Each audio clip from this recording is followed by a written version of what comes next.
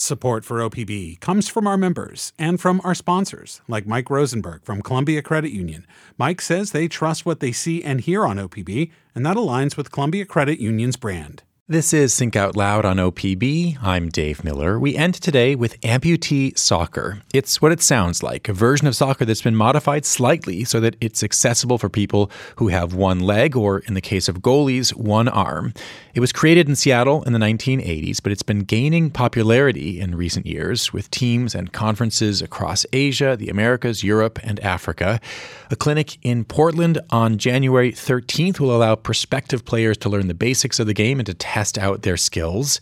Thuy Williams is on the staff of the U.S. Women's National Amputee Soccer team.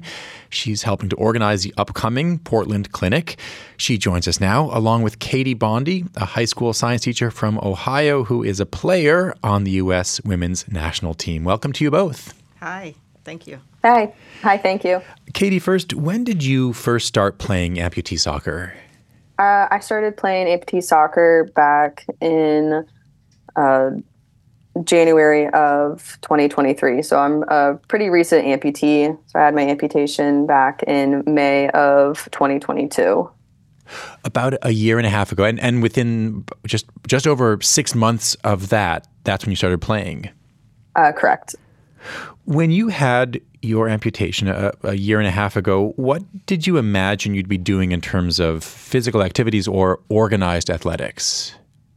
So I'm kind of the oddball when it comes to the amputee community. I've been disabled all my life, so having the amputation was actually a blessing in disguise. It helped me with having actually a lot less pain. So the amputation with my prosthetic has actually provided me with a lot more mobility. So I just had to have that waiting period of the healing to then actually be able to walk a lot better. Thuy Williams, how did you first get involved in amputee soccer?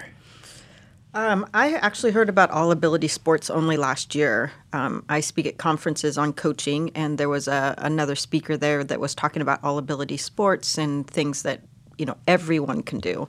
And so when I came home to Portland, I started looking into, do we have that here? And we don't have much. So we do have a couple small organizations that are trying to build that up. And then kind of through that, I heard about amputee soccer. And I played soccer all my life, so I love amputee soccer because it's as close to regular soccer as you can get. Can you describe the basics of the rules? Sure.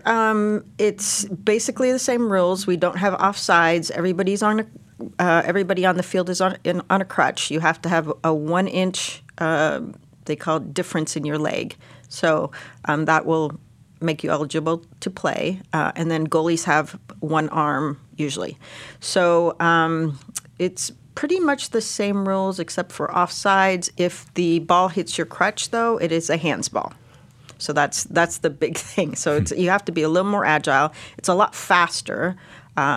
People can move on those crutches. It's amazing to watch. I've watched some videos in the last couple of days, and it's extraordinary. I guess I don't know what I was expecting, but I had never seen people on crutches move as quickly, just running down the field with a level of agility that's more than I have with my two legs. Katie, can you describe what it's like to play it?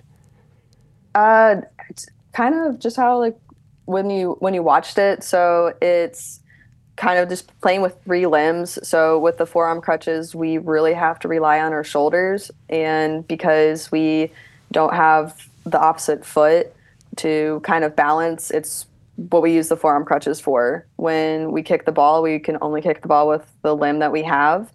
So we really have to focus and, be able to kick the ball basically however we can with only one foot. Playing is amazing. Just being able to run on forearm crutches, it's so much fun. With my able-bodied friends, when they try to play, it's really funny when they're like, wow, this is actually really hard. And I'm just like, no, it's just fun. Everyone I think needs to try it.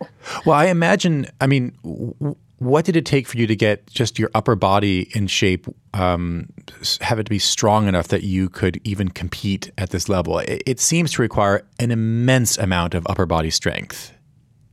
Well, we are very fortunate with the U.S. amputee soccer team. We have great trainers that provide us different workout plans that we can do, and with people that have amputations of the lower body, with our rehab, our physical therapists that we work with help us kind of utilize our upper body as well. Now, this is played without prosthetic legs, right? Even though I assume, is it fair to say that many, if not most, of the players in their everyday lives use prosthetics? I would say it's about 50-50. So I'm a below the knee amputation, so I use my prosthetic probably 90% of the time. But for above the knees, or if people that have, part of their hip missing, actually forearm crutches or wheelchairs provide more mobility for them because the prosthetics are very cumbersome and heavy. So it kind of just depends on the person. Thuy, I mentioned that this sport, as I understand it, it started in Seattle back in the 1980s, but it really does seem to be gaining momentum right now. What's happening around the world? We had the first Men's World Cup in 2022. And then we're having the first Women's World Cup this year in November. So it's kind of sparked the imagination of people who never thought they could play a sport or could not play soccer again. We've had a lot of veterans that are getting involved because they lost a limb and are now like, I can do this sport. And so it's really catching on worldwide. People injured in wars and things like that, the numbers are increasing. And so this is a sport they can play. And it takes, it takes athletic, ability. It's not just, just throwing a ball. It's a lot of work. And so they're getting back into a sport and they love it. So And that's interesting because when you're saying that it takes a lot of work, that's actually one of the draws for the people you're describing, veterans or whoever. The fact that it's hard is a feature, not a bug. Yes. Huh. If you're just tuning in, I'm talking right now with Thuy Williams, who's on the staff of the U.S. Women's National Amputee Soccer team. Katie Bondy is a player on the team. She is also, when she's not playing amputee soccer, a high school science teacher in Ohio. Thuy, U.S. Amputee Soccer had a clinic in Portland in August of 2023, just something like 4 months ago. That was the first one. What was it like? It was awesome. We actually had way more volunteers than players, but the volunteers spent the entire day learning what amputee soccer was. And so they got a passion for it. And most of them are coming back to help with this one. This one, we have a lot more athletes signed up already. We just opened sign-ups, and we already have quadruple what we had last time signed up. So we're quite excited about this one. Yeah. What can people expect on January 13th? So we actually have two of the people that started amputee soccer back in the 80s are coming to help with this. So we're excited about that. Ed Rosenthal was on the men's national team. He'll be doing the clinic, the sports side of it. And then Dee Malkovich is also coming. And she and Ed basically help start the program. So both of them will be coming. Dee will be talking about her story of being an amputee, and both of them will be talking about how, they got into the sport. We'll have clinics, so we'll have probably split everybody up by those that have done it before and those that are beginning. We have a lot of kids coming to this one, so we've got kids' crutches that are being donated for the day. And so we're just going to learn what it is, have some fun, and we'll end the day with a scrimmage. Is in the back of your mind that it's possible someone's going to show up there, just walk onto the field, who's actually going to join the national team and play in the World Cup next year? I mean, is that possible, or is that just too much to hope for? That's my goal. It is. It's my goal is to bring someone from Portland to play in the Women's World Cup team this year. Yeah, that would be my goal, because I can work with them between now and actual tryouts in May, and I am hoping we have someone from Portland on that team. Katie, since you got into this, have you become a kind of Pied Piper who wants to find other people to join you? Absolutely. I think that amputee soccer is great. I think that, and I know that a lot of people want to have an outlet and especially be a part of a community where others understand, physically, mentally, and emotionally, where others have like what they've been through. So because I'm a recent amputee, I can talk to my other teammates and say, I'm feeling this right now. What did you do? And just having someone that has had that experience tell me and say this is what they did, that's something, that community is very difficult to find, and we have that community now. And being able to just broadcast that and say, hey, if you're missing a limb, come play soccer, it's also a lot of fun. Am I right that you've played sports basically your whole life? Correct. Have you had an experience like this where you're on a team where you share this particular thing, being an amputee, in common?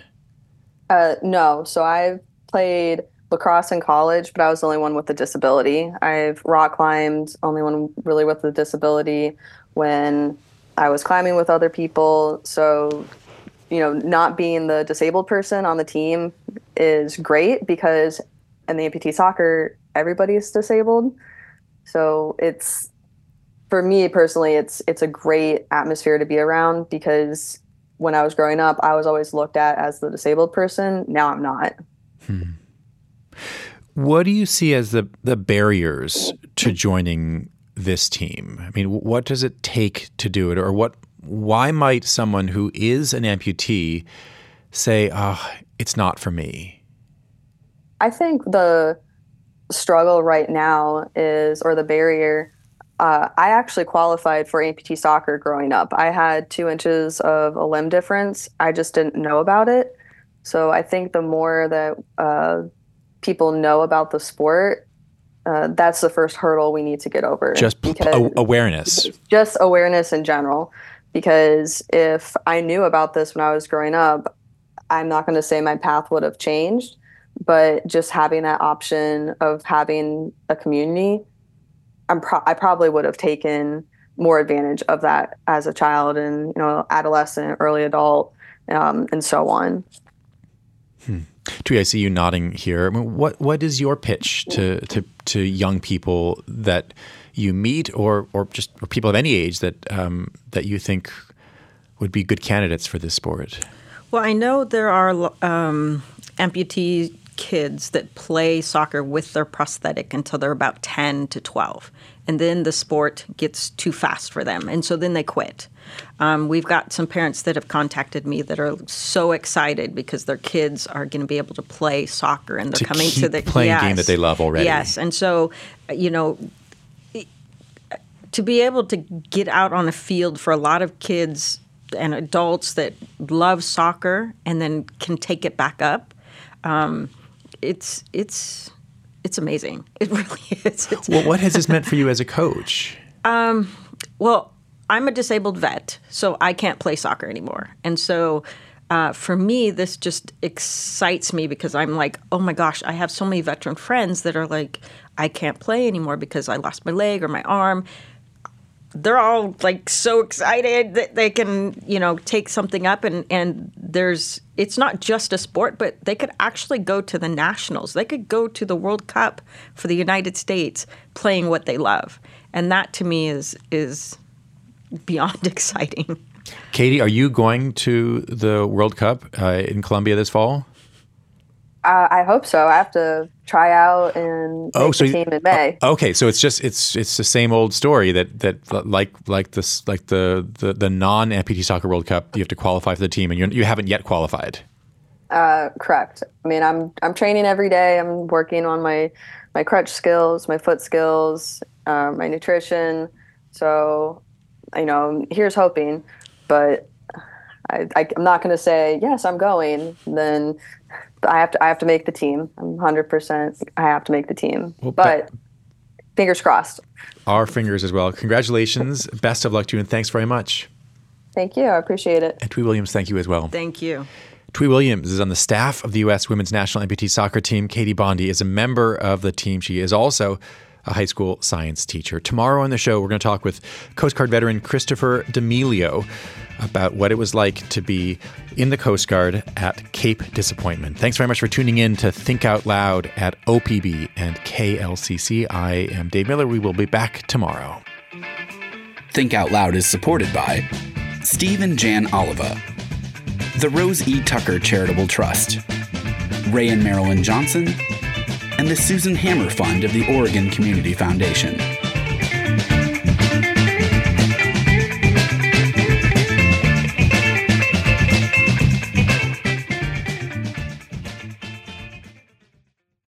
So much of what we talk about on this show has to do with what's happening right now.